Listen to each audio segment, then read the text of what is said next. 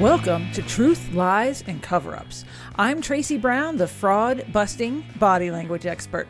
I've spent the last 20 years reading people, uncovering secrets hidden in plain sight to find the truth in crimes, politics, and billion-dollar business deals. And I want you to be able to tell whose pants are on fire, make better decisions, and build your bottom line as well. Get ready? Let's dive in. It's Tracy. I am back for another fun-filled episode of Truth, Lies, and Cover-Ups with Producer of the Year as awarded by me, Alex. Glad to finally win an award. I need a little bit of recognition. Hey, but get this. I'm in a really good mood today because you know what I'm doing tomorrow? I've got a coffee, an afternoon coffee date. You have a date? I do. I got with a date. Who? Yeah. Somebody's actually going to go on a date with me, which is should be all they need to know never to go on a second date with me. I don't know. Okay, wait. Okay, so what's her name? No. Yes. You'll get nothing and like it. I'm not telling you anything. Where are y'all going? I'm not telling you that either. When I said I'm not telling you anything, that meant I'm not telling you anything. I just want to go. Yeah, I know what you want to do. You want to show up there. You want to hide in the corner. You're going to wear a scarf, a face mask. Yeah. You're going to wear a winter hat with a little fuzzy ball on the top so you can be completely incognito with large sunglasses. And you are going to watch the interaction and then report back to me on how incredibly doomed I am. And I don't need to hear any of this. I know my life is doomed without you. Well, just because we've done that in the past doesn't mean it couldn't work this time. I can't believe you just outed me with that. I was not involved in any of those. It was entirely you. Well, I like to involve myself. Hey, all I do is profile people for a living. I'll just be in the corner. I know. And I don't necessarily want you profiling this. I don't know. I think you're missing an opportunity for intel. Yeah. And what I'm saying is I don't think I want that intel just yet. Give me a little bit of time. A little later. It would also just completely freak me out knowing that you're over there. And I know what you're going to do. You would move behind her and then you would make funny faces at me just to mess me up. No, I don't think I'd do that. I think I'd get there early and try to be friends with her. That's what I would do. That's the absolute worst thing that could happen. That would be so good for everyone. Because then you would give her the read on me and then she's out the door and we know how that works. Well, okay. You're on your own. All right. So maybe for the third date, we'll let you come along. Yeah.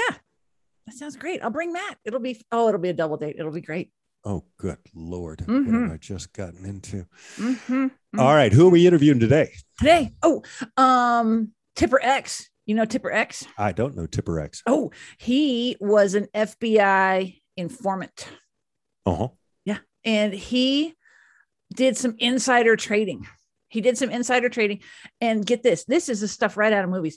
And he started getting tips from just, people and like people that worked, I think at Moody's.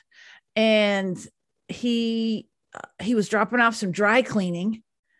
He walked out and two FBI agents walked up and flanked him and said, "Hey, let's go have coffee." And it's all about, I know, what do you do when the FBI says, "Hey, let's go get coffee"? We call you and we have you hang out in the back of the coffee shop in your hat and big sunglasses and analyze the whole thing. I would probably call a lawyer. I would not call me. Yeah, that'd be a better idea. Right. Yeah. So this is what he did. And he wore a wire for like 2 years. And it was part of this huge bust on Wall Street. So anyway, he is fascinating and convicted felon. No kidding. That sounds like a really interesting one. I'm curious how somebody could wear a wire for that long. And, when I think of somebody wearing a wire, what I'm thinking of are these old TV shows from like the 70s and the 80s, where it was something like a portable Walkman cassette style recording device that they had to cram in their pants. And then they literally had a wire taped to their chest, coming up, snaking over, and then a microphone hanging out of their shirt collar or something.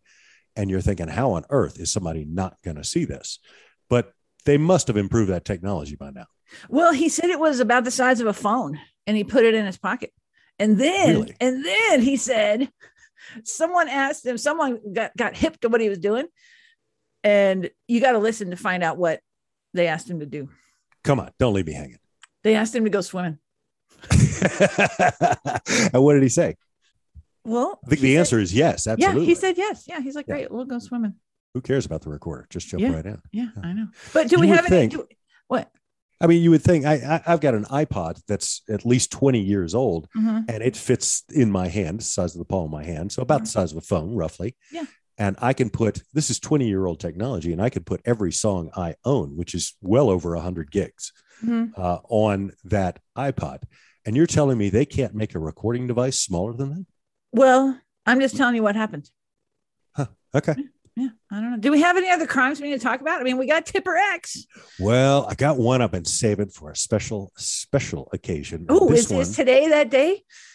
It could be. It involves Chloe, 24-year-old. She was being held by the Honolulu Police Department following her arrest at the airport for criminal complaint is that she presented the screeners at the airport in Honolulu with a fake vaccination card. Oh, I heard about this. Yeah, exactly. So what she wanted to do was bypass the state's mandatory 2-week quarantine period. And evidently they caught her. And the way they caught her, get this, when they wrote on the card that she had the Moderna vaccine, right? They misspelled it. It's MADERNA instead of MO. So they wrote MA like Ma. So she misspelled Moderna and got busted.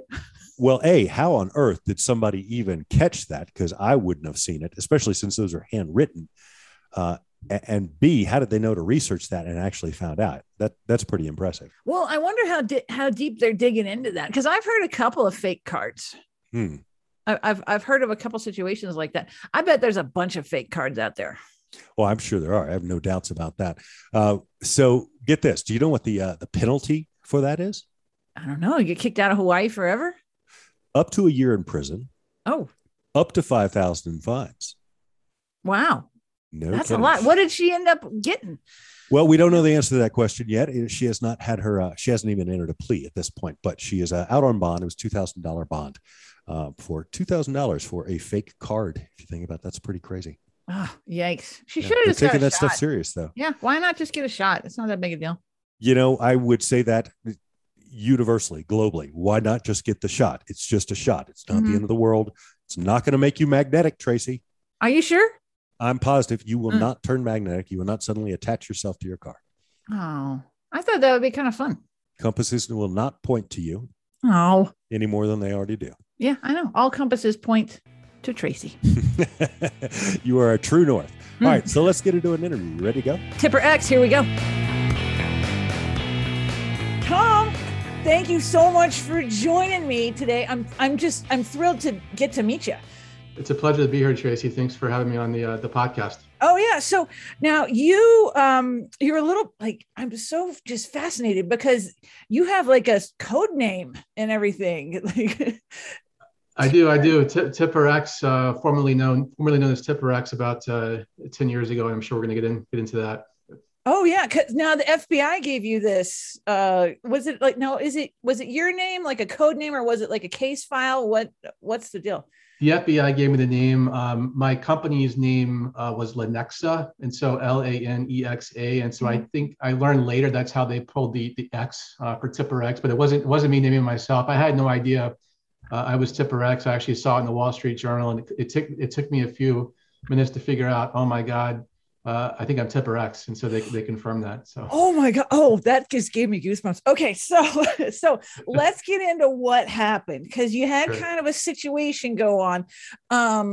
You were a hedge fund guy. Right. Yeah. So I went, so I grew up in the suburbs of Atlanta, first in my family to attend an Ivy League college in the late 90s, applied to Wharton undergraduate, University of Pennsylvania, prestigious school. Got into the hedge fund industry, as many do, out of the business schools after I graduated. And I knew pretty much from the beginning in my career when I started that there were people in the industry trading on illicit inside information. And if people aren't familiar with that, there's legal insider trading, which corporate officials all the time have stock selling plans. But there's also illegal insider trading. So the information you're trading on, it has to have 3 elements. It has to be non-public, so you can't Google it and find it. And it has to be something that would move the stock price. So you think about a corporate quarterly earnings announcement that happens 4 times a year, or a corporate acquisition where a company gets acquired, the stock's up. So that's non-public. It has to be material to the stock price. So if I were to ask my local Starbucks in Westwood, New Jersey, what are your sales this quarter? It's not going to move the stock. If I fly to Seattle and play golf with the CFO and he says, this is our earnings next quarter, that's material. Got it. And it has to be stolen from the company. So the crime is actually the information is stolen from the company. It's sometimes hard for people to realize, like, all right, I get it's unfair, but like, why is it? I mean, it's a felony, but why? And it's sort of like the fairness, the theft of the information from the company is stolen. But it's sometimes hard for people to say, well, I know in Ponzi schemes, your life savings is stolen, but insider trading, it's a little bit more nebulous as to who the victim is. And that's some of the psychology we can talk about. So I knew this was going on. I didn't feel like I needed to do it. And then one day I got a tip from another investor about a stock that was going to be acquired in a few weeks. Now, wait, you skipped over some stuff. Okay. So because I watched some of your other videos and read a little bit and things like that. And so it seemed to me that you were you like an analyst for the hedge fund or? Yes, I was the junior employee. It was a two-person firm. So I had a senior partner about 15 years older than me. I was the junior person. Got it. And then you started going to conferences. Right. And hearing, like, realizing how much you're making versus how much other people are making. It sounded like to me, and like hearing tips at the bar or like people talking, like what was going on for you? Because you're how old at this point? Yeah, I'm 27, 28, 29. So in the first sort of decade of my career, I knew in the beginning, even at 23 years old, when I just started, that this was going on. There were people sort of 5 to 7 years older than me, as you said, blatantly getting this information either from these CEOs and CFOs at these tech companies that we trade. They were actually sometimes investors in the hedge funds of the people trading the stock. So you think about, okay, conflict of interest, like, hello, like this is privy ground for something for insider trading to happen. So that was going on. I knew I wasn't a part of that group. Again, never felt I needed to be part of that group. I was always a good, legitimate sort of stock picker, had that good reputation. I knew what was going on. These guys were making millions of dollars. The most famous individual is Roger Rotnam. If people are familiar with insider trading history, you can just Google his case. And so I was a part of building that case later. So I knew what was going on. And then one day, my boss came into my office and said, we have to start making money every month rather than looking out longer term. And so I started looking for more shorter term opportunities to make money every month. And then if a goal goes from long term to short term, the opportunity to do something bad certainly increases. So that sort of sets the stage. There's not really, are you a good person or are you a bad person? We all could be good or bad depending on the incentives and the environment. Oh yeah, depending on the day, right? Yeah. Okay, so you get this pressure to start making more money. Right. Now, do you want to share what's your salary like at this point? So salary is probably 150,000, but really the upside in this business is you get a piece of the profits in the firm. So living in New York City, it's kind of a standard salary for somebody starting in their career, but really the upside and the reason these businesses are so lucrative is that hedge funds get to keep 20% of the profits they make for investors. So if you manage $100 million of high net worth family or institutional endowment money and you make them 30%, they keep 24 million and you get to keep the 6 million, the 20% of the profit. So it immediately becomes very scalable and very lucrative. Yeah. And literally the wealthiest people in the world, other than the sort of the tech entrepreneurs and founders, are also the hedge fund managers. Got it. Okay. So you get this pressure and then what happens? Because wasn't there like a series of events that kind of unfolded? Like, tell me about that. There was. So the pressure to make money every month. So, okay. And basically the untold message there from the boss is kind of like, don't tell me how you're going to do it. So the ambiguity in that message is a major thing for fraud to happen. So if you're getting an ambiguous message to do what it takes, but don't tell me how you're doing it, that sets the stage for this whole thing to happen. Now, what did he say? Like, what did he say to give you that message? Was there a line? Was there like a quote? What? It was really, we have to make money every month. We were investing 3 to 5 years, with a longer term horizon. Now we have to make money every month. And, basically he didn't say this, but his body language to me, you're being the expert, was sort of like, I read it like, so I'm going to do what I have to do. And it was basically, I think, in what was not said. So sort of like, got it. A nod, and then, okay. So anything goes. And so a few months later, a woman who I knew in the industry, another investor, called me and said, "Hey, Tom, you'd made me a lot of money legitimately over the last few years on your great stock ideas. I have something for you." And she said, "This company was going to be acquired next week, this date, this price, by this firm." So there's nothing gray about that. It's, if people remember the movie Wall Street, with Michael Douglas, it's sort of, hey, blue horseshoe next week. Like, it literally fell in my lap. Like, this illegal inside information I could trade on fell in my lap. I wasn't looking for it. I wasn't trying to break the law. This one day I went to work and she calls and it falls in my lap. And I think, no, wait, but she had to get that information from somewhere. Like, what was the chain of information there? The tipping chain was, her cousin had a roommate who was an analyst at Moody's Corporation. Wait, her cousin had a roommate. So all these tipping chains, you have to like pull the whole chart up.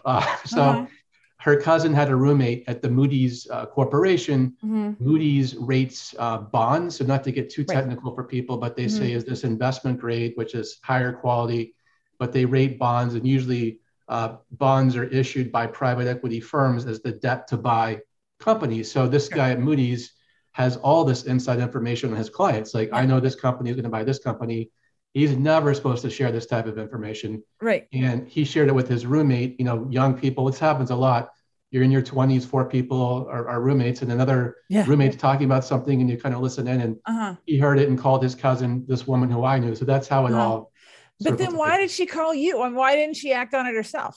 Well, she acted on it herself. Oh, she did. And so she put all of her brokerage account in the stock, which is sort of like, oh my God. Her whole brokerage account.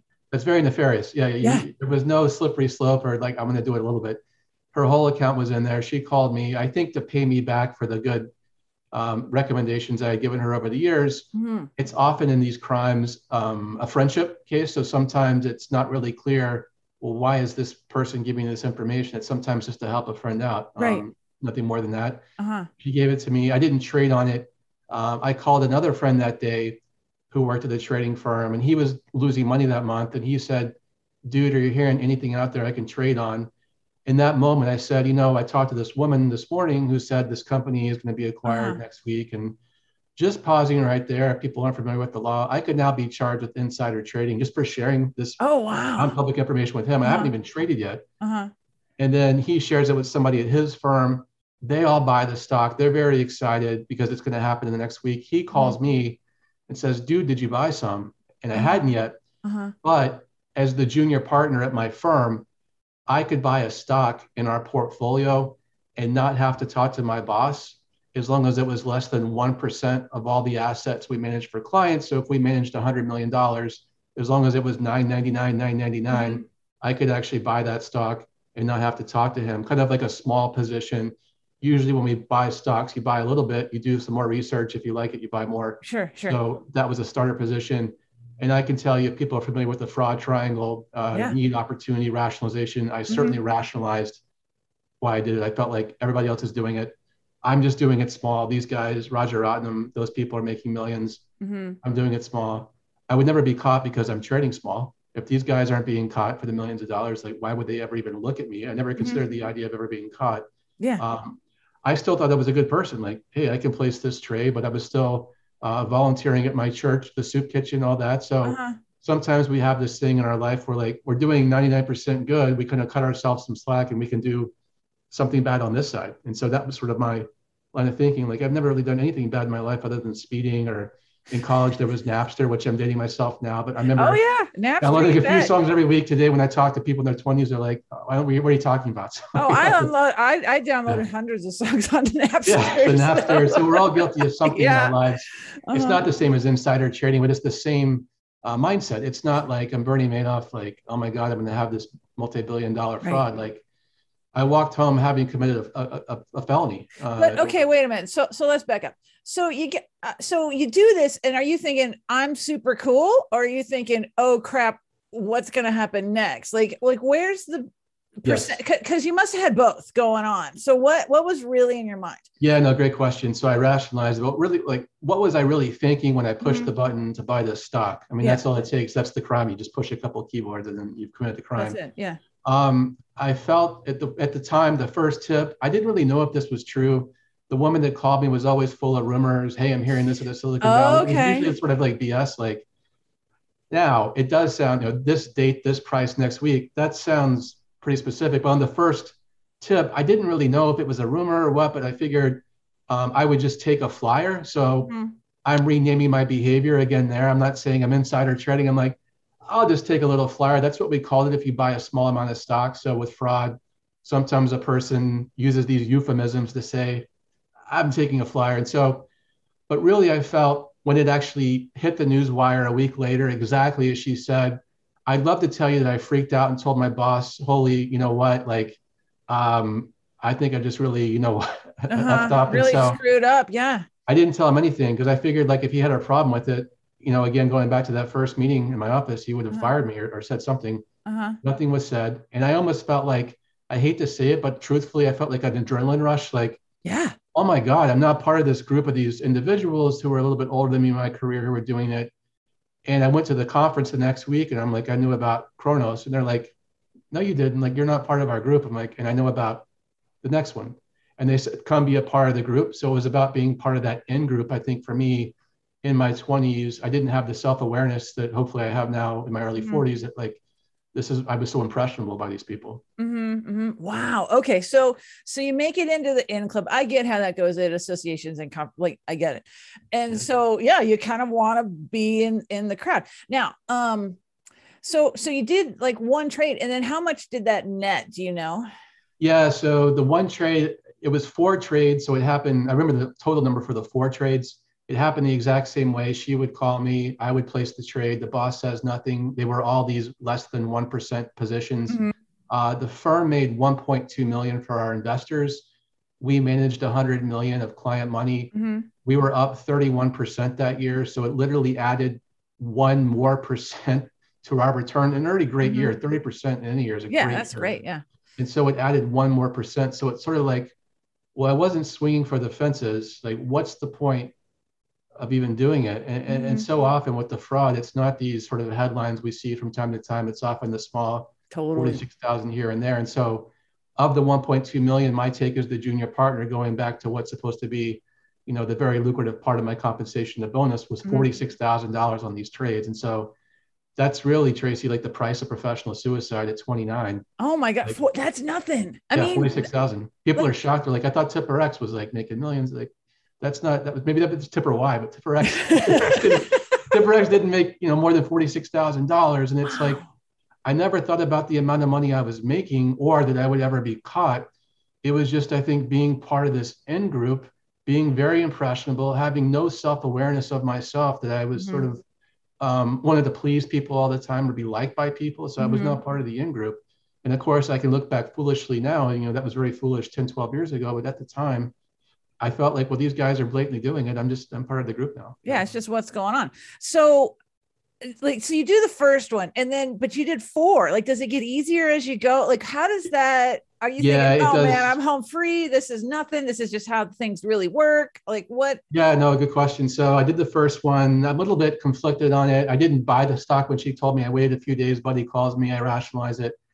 And then when it happened, the boss said nothing. And those guys are like, about the next one too? The second, third, and fourth, again, I hate to say it, but it was much easier. I wasn't like losing sleep at night. I wasn't waking up and like, oh my God, I'm gonna get busted. Like, I didn't think about it because we did thousands of trades a year. And if there was like 4 bad ones, it was almost like bad debt expense, right? So I'm like, well, just sort of, that's part of doing business. And so, and I didn't escalate it. So it was always these small trades. And so the 4 trades happened. And I didn't really think twice about it. It was almost like a normal part of the business. Now with the tips, was it the same girl tipping you off? Yes, it was the same person all 4 times. About the third trade, right? She actually asked for a cash payoff. So I'm literally one day. So I guess by the 3rd time, she's like, all right, we sort of have to reciprocate the individual who's giving her the information or compensate this individual. So I'm literally one day going to LaGuardia. I had a conference in California where she lived. I have like the $15,000 that she wanted strapped to my chest and in my pockets. And this is before the security machines would get, what's on the cash. I'm literally walking through the TSA. I can't believe it was so brazen. It never went off, got through it, went to the restroom. Now, wait, did you hang on, back up. Did you duct tape it to yourself, or how does one go about learning how to strap cash to them? Right. So what goes on? The primary here is, I really just stuck it into my shirt, tucked my shirt in. So I maybe put on 40 pounds or whatever, and then put it, I remember it fitting in my shirt and in my back pocket. So that amount of money, when it was in the hundreds, it kind of fit that way. Okay. And so I put my carry-on down without the cash in there. That went through a scan, and I walked through the machine and nothing went off. Were you just sweating bullets? Like what? Oh, I was. Yeah. It's hard for me to get back to like, what the heck was I like? It's one thing to answer the phone, place a trade, rationalize it. It's a whole other thing when she asked for the cash payoff. I could have said, no, I'm never doing this again. That's crazy. But you didn't. But I called my friend who I had tipped before and said, can you get the cash together? And so I can pay this individual who tipped me. So it wasn't out of my accounts or anything like that. Oh. Go through the airport, do this. And there's actually 2 TSA agents at the gate of my flight searching carry-ons, which I've never seen happen. I've never seen that. I thought, oh my God, they obviously saw me or something. And so here it goes. And so they stopped me. I'm one of the every 10 passengers they're stopping, just searching their carry-ons. They went through it. I had it in bank envelopes, and they gave me back my carry-on. They said, have a nice flight. Oh my gosh. So I sat in my seat in the plane. Here's the deal with the TSA, because I do investigations from time to time, like private people call me and stuff. And I don't know everything. Like I know a lot of stuff when it comes to body language and detecting lies, but every now and then I'll get stumped. And one of the people that is on my team that I call when I need help, she's TSA. And so they're watching us, and she is a phenomenal body language expert. Really? So man, that you made it through is either she was off that day or you're good. Yeah, no, I just had it. I thought maybe I'm flying to San Francisco, so maybe my cover is going to be, I'm going to Vegas. I'm a high roller, I get 15,000 for that, which again, it's red flags, but they didn't say anything. They touched the cash envelopes. I got in the plane. I remember sitting in my seat in the plane thinking at that point, my God, what the F am I doing? Like, oh my God, like this is crazy. It's like one thing, it's just escalated. So it's like the frog in the boiling water where or I know these guys are doing it. The boss says this, she calls me, and you can kind of watch that movie like, okay, here's this guy going through the airport. It didn't start there, but it's the frog in boiling water where I'm the frog. Oh my gosh. Okay. So you get out there, you pay her off. Like take us down the line, because then like you had some run-ins with some authorities. Yes. What happened? I paid her the cash. I said, I'm never paying. Like if this person wants cash again, I'm done with these. It would just be 3 trades. And she called one more time and she said, no cash for this one. I understand. So it was 4 trades. That was September of 2007. And so July of 2008, so almost a year later, July 8th, 2008, the summer morning, I lived in Manhattan on Midtown West, sort of near the theater district, leaving my apartment at 6:30 in the morning to go drop off my dry cleaning. And the FBI, an agent stopped me on the street. Like anybody who's seen a crime show, you've seen this scene with the FBI, the wallets were out. Hey, come sit down with us. We have some questions. So there was 2 of them? 2 of them. There was a male and female, dark suits. And when they stopped me and I saw their wallet, I immediately knew. Like I just knew what it was about. It wasn't like, what are you guys here for? So it must have been on my conscience, even though I wasn't actively thinking about it. Like I knew at that point, and I sat down there, like, we know about your 4 trades. We know that you were just down in Atlanta visiting your baby nephew for his baptism this weekend. So they had tracked me for a while, I think, and like, okay, we can approach this guy this way. Sometimes they'll just sort of be in the windbreakers in the hallway of your apartment, just, knock on the door and arrest you. But they were approach me this way out in the street, and they said, do you know of this illicit trading going on in the industry, Tom? And I was sort of like, of course it's going on. Like immediately you didn't act like you didn't know what was going on. You were just, I didn't say, yes, you got me. A more sophisticated person would be like, are you going to arrest me, or can I have your card? And I'll talk to an attorney. But I wasn't sophisticated at all. I'm like, yeah, I know what's going on. Yeah, I did it. And I think they were kind of shocked. They were like, okay, sort of like, all right. It was almost like the Catholic guilt, the confession, like, all right, confession time, not with the priest, but the FBI. And I told them, yeah, I did this. In fact, she asked for this cash payoff, and they were kind of surprised. I'm like, I didn't even know if they knew that. They were like, oh, keep going about that. Like, Uh-oh. So I always tell people today, if the FBI approaches you, just sort of take their card, talk to your attorney. I knew I was guilty, but sort of like, file that away, huh? Yeah. And they said, can you help us build some of these bigger cases? And I said, I guess, but I don't even know what that means. And a few days later, I called them. I said, I hadn't talked to an attorney. Like they actually told me not to. They said, we'll let you know when you can do that, which is kind of messed up on their ethics part. Like, but that's just the point of like, they have to build their cases and do what it takes to go up the career ladder there. And so I'm just another rung on the belt, which is how it is. And so I don't hold that against them really, but I should have known I could have talked to an attorney. I didn't. I called them and said, okay, I'm ready to, I guess, quote, help you, but what does it mean to help you? And they said, you're going to have to wear a body wire. And so it wasn't like strapped to my chest, it fit in my front shirt pocket. And to get people of interest in the industry who they were interested in these face-to-face conversations about a time in the past they had insider trade. So we can talk about how I was coached to do that. What did they tell you? So the setup was, they weren't giving me names of people that they felt were guilty. They said, Tom, it was a one-way street. Tom, who do you think are the worst actors in the industry? And so I went back to my apartment, made a list of 10 people who were really much older than me. I'm in my 20s. These are 40-year-old, like multi-centillionaires, like big guys. And I said, I think this guy's business is just insider trading. Like this is all he does on 4 stocks is what I've heard. I don't know him that well. So how am I going to wear a wire? And they said, well, build relationships, get to know them, mention my past 4 trades for them. I'm a young buck, play up to their ego. Hey, I'm wearing this wire, so it's a recording device. I would rehearse it with the FBI, meet a person who I felt was of interest to them at these conferences. And it's a little bit startling, like, why is this kid asking me about times I insider traded? Like, that's kind of a weird way to how do you start a conversation like that? Basically, I was coached with the FBI knew about a situation that looked like insider trading with the individual, or I may have known about it through their reputation, because at the time, certain traders at the time were very good on certain stocks based on where they got their sources of information. Okay. So I said, I hear you're good trading Apple stock around their quarterly announcement. Tell me, like if you were ever asked about why you traded Apple around the quarter, like what would you say? Like to get the person to create a cover story for what they would actually say. And so I guess that's enough for the FBI to be like, all right, we could maybe bring a case. So it's a little bit entrapment, like, okay, what would you say? I'm recording it. Usually there's a pause. Like if I'm asking you a pointed question, especially doing what you do, you'd probably not answer it and look at me like, why is this guy who I don't know that well asking me such a pointed question?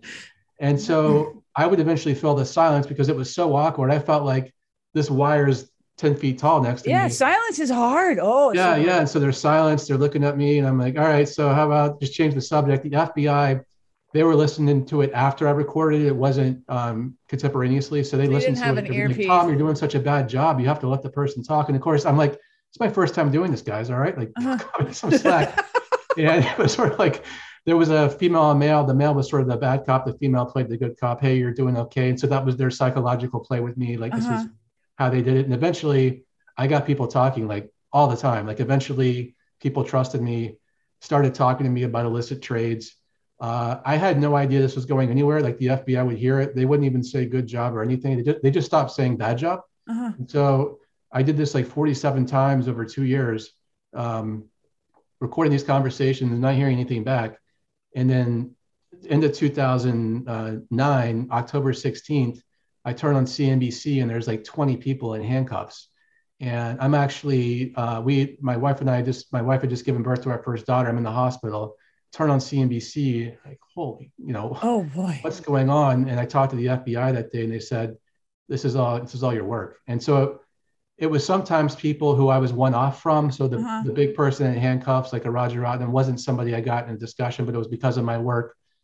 I helped them lead to other people who led to the big fish. But they said it wouldn't have happened without me. And it was like people getting arrested nonstop on CNBC, like all morning, like October 2009. So, oh my God, this is like actually happening. Wow. Okay. So when you see this, you're in the hospital, like what happens next? Are you like, they're coming for me now? Or did they give you some kind of immunity? What? Oh no. So that was October 2009. They told me it was time to hire an attorney now. And so I called an attorney. Can you imagine how this went? So I'm like, I basically Googled who was Martha Stewart's attorney, because that's all I knew about insider trading. Like I didn't really know about it. And he was very expensive. So he referred me to somebody else who was And Oh my I wasn't gosh. going to trial, so the legal fee was going to be much less. I was going to plead guilty. So Mm-hmm. I called an individual and said, "Hey, I'm Tipper X in these cases," and he's like, "Okay, well, who was your attorney the last 2 years?" I said, "You're the first I've spoken to." He's like, "You're supposed to talk to me the first day the FBI approached you." I said, "You know Uh-huh. what? It's my first time doing this. Again, it's sort of like I'm Yeah. just following their orders, and they told Uh-huh. me to talk to you." And so I pled guilty in 2009 December, Uh-huh. and I was supposed to be sentenced 6 months later, and I wasn't sentenced for 6 years until 2015 because they had to arrest and prosecute everybody I helped them with so I could get credit for that. Uh-huh. So it was almost like if I had said the first day on the street, "I'm not going to help you, I'll go to prison," I would have been through the system quicker, I guess, but Oh, probably would okay. have lost my marriage. So Mm-hmm. 6 years to be sentenced. And I was finally sentenced to no prison because of my cooperation and because it took 6 years, but there was no immunity. I'm still a convicted felon, unfortunately. And no matter how much I do these talks, it's not gonna go away. So Right, right. So, yeah. okay, so 6 years. What'd you do for 6 years? Yeah, so it's very tough because Tipper X came out in January 2010. The Wall Street Journal figured it out. Tipper X is Tom Harden. Mm-hmm. So nonstop, people were coming by the house for a quote. I was a stay-at-home dad with my infant Uh-huh. daughter. It's a 24-hour news story, so that went away. Yeah. But really, I'm applying for jobs. I'm trying to get like back office, finance, Well, spreadsheet. because you got fired now, or did you Oh leave? yeah, so I left my firm. Sorry, I left my firm. I'm skipping around a bit. I left my Mm-hmm. firm before my name became public a Okay. few months before because I kind of got wind of like, okay, it's going to come soon. It happened a few months later. So I'm out of work before my name was released. So, Mm-hmm. and I basically left my firm saying, with the financial crisis, I did poorly in 2008 because I wasn't doing well anyways, but there was other things going on in my life, Yeah, obviously. yeah, you think. So, Yeah. so it didn't, I don't think it tipped my boss off like something's going on. It was everybody So left. you never told your boss. Never told him about this. He was never charged. The firm had to pay back the profits they made on the four trades. Uh-huh. And so never charged. And so I was a stay-at-home dad for 6 years. I think I was really depressed. I never talked to a Sure. psychiatrist. My wife did stay with me. Thank God she had a job so I could be at home with them. Then we Uh-huh. had a second daughter.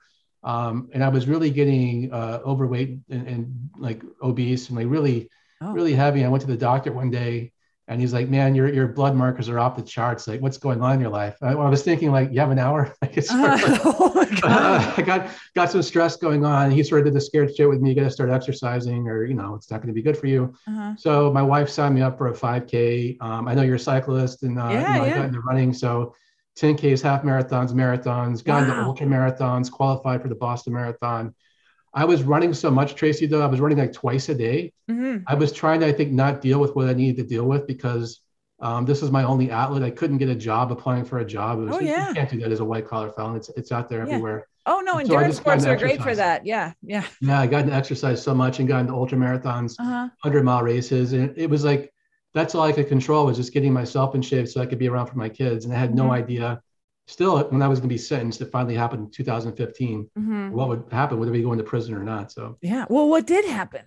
So I was sentenced in 2015 to what's called time served, which is like I had to self surrender to the FBI in 2009 just for a few hours. So that was like less than a quarter of a day waiting to Mm-hmm. be processed. So that was my sentence, but I'm still a convicted felon.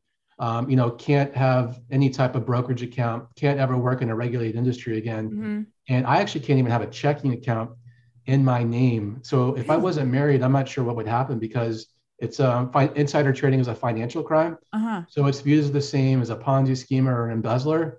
And so I'll go to like a retail bank, like a TD bank. I'll open an account. They don't ask you the question when you open a checking account. 2 weeks later, I get a letter in the mail with no reason, just saying we're closing your account. Doesn't say Oh. why. And I finally figured out a banker called me from his cell phone one day. He's like, "You're on every money laundering list in the world, just so you know." I'm like, money laundering, but I knew obviously it has to do with my case, but like, oh my God, like it's a life consequence for some of these, things that Wow. happen. Like it's sort of So like then, so how's your wife doing through this whole thing?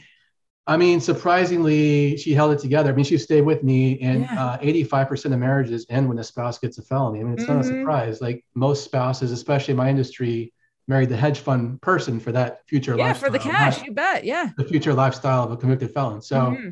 I wasn't allowed to tell anybody except for her when the FBI approached me. Uh-huh. I waited a few days. I'm having panic attacks, Yeah. bed sweats. So she knows something up. I usually like to keep it light, make her laugh, but like I was really depressed. It was scary.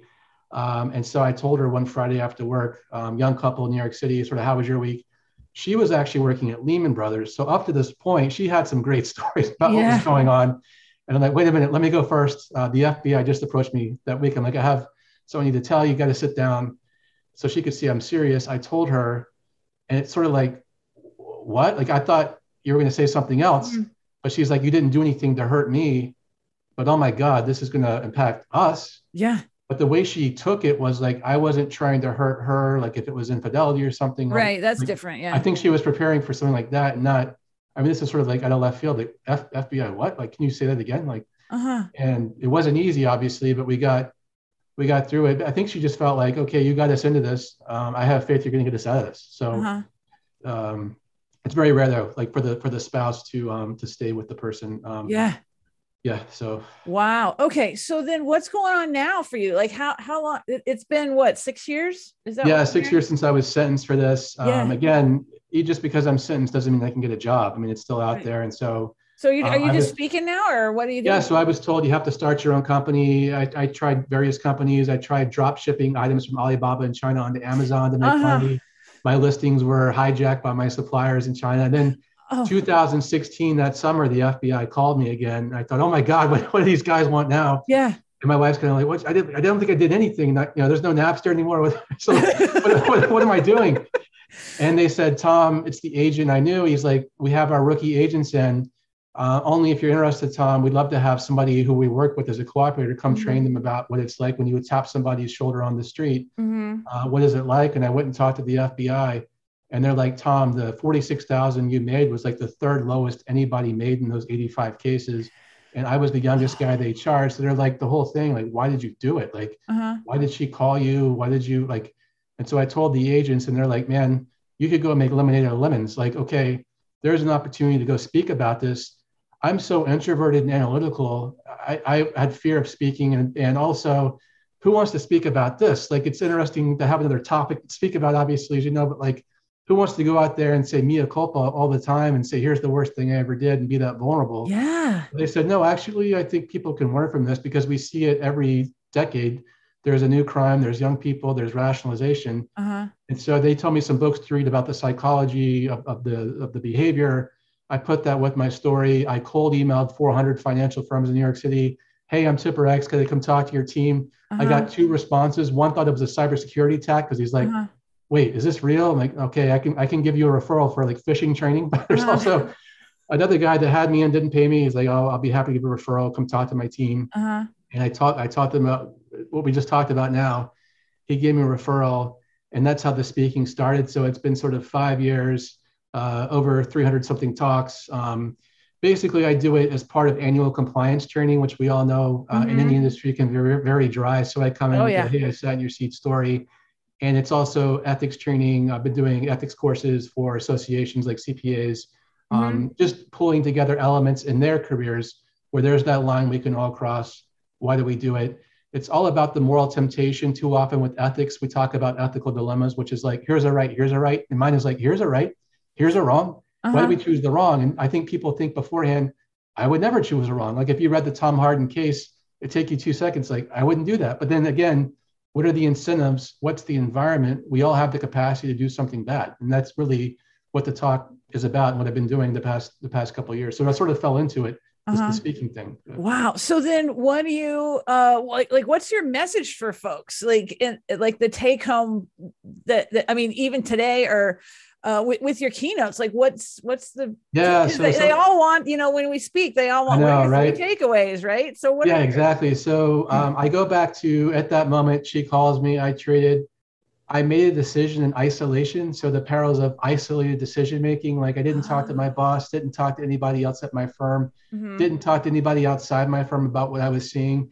And since I spoke at the FBI 5 years ago now, I've done this deeper dive into other white-collar crime in the U.S. And there's thousands and thousands of people charged every year, just like me. And it often goes back to a person makes a decision, doesn't talk to anybody, crosses that line. So that's one thing.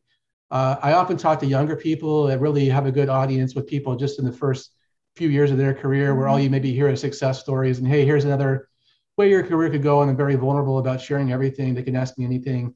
I always tell them, make sure you have a mentor. I had no mentors in my 20s. Had I known anybody outside my business, I think at that time, and said, you won't believe what's going on in this industry. This woman just called me. If you were my mentor, anybody would have slapped me around. Why would you ever do that? You're already 28. You're in a fantastic organization, or potential to never have to work again if this career goes well for you. Why would you ever cross that line? So I think it's really important for young people to have mentors. I also think it's important. We have such a big speak up culture now in every industry about if we see something, we never talk about the listen up side. So I'll often speak at a bank or a big accounting firm where it says speak up on the wall, but the young people are afraid to because they never hear back. And so it's important for senior managers to listen up. So those are some of the takeaways, and also just have some self-awareness. When you're young, what are your sort of, Myers-Briggs, the personality test? What are your strengths? What are your weaknesses? I didn't realize I just wanted to please people so much and be liked by people in my 20s, at that time. So those are some of the takeaways. And I always customize it for who's in the crowd. Sure. What's going on. So. Oh, wow. So one last tip for our audience here. What have you skipped? Like something really important that people may find some value in?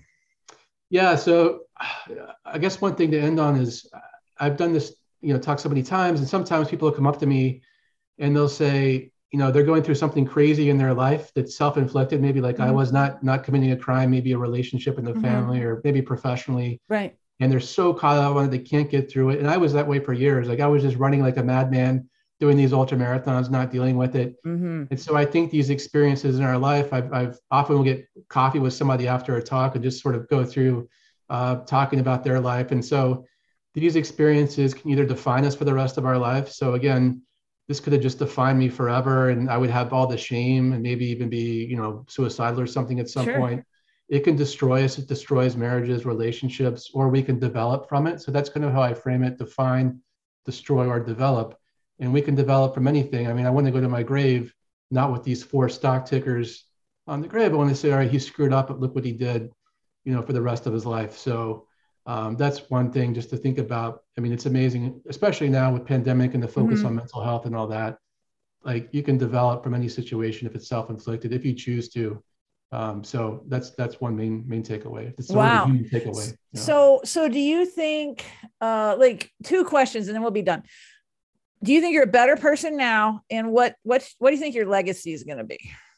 I don't know if I'm a better person now. I think I'm always, there could be another situation, not hopefully a crime, but something that I can always rationalize. I think I have a higher sense of self-awareness of like, okay, someone to be talking to me. I had a friend, PPP fraud is a huge thing. Right now, getting PPP loans.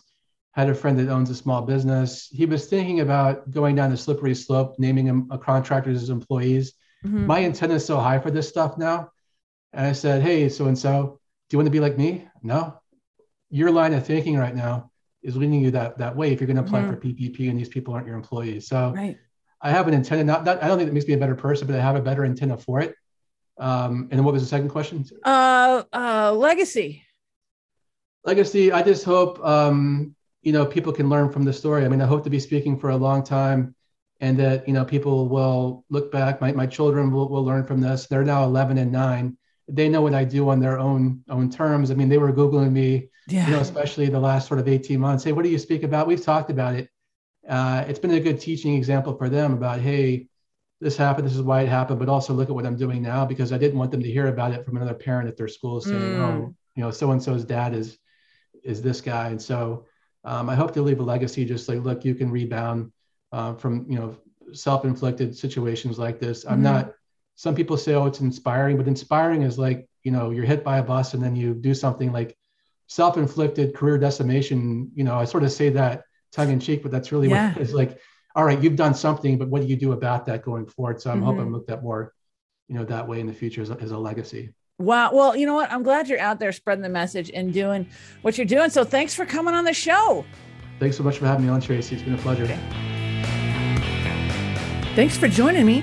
Make sure you subscribe to this podcast, rate and review it. I'll see you next time.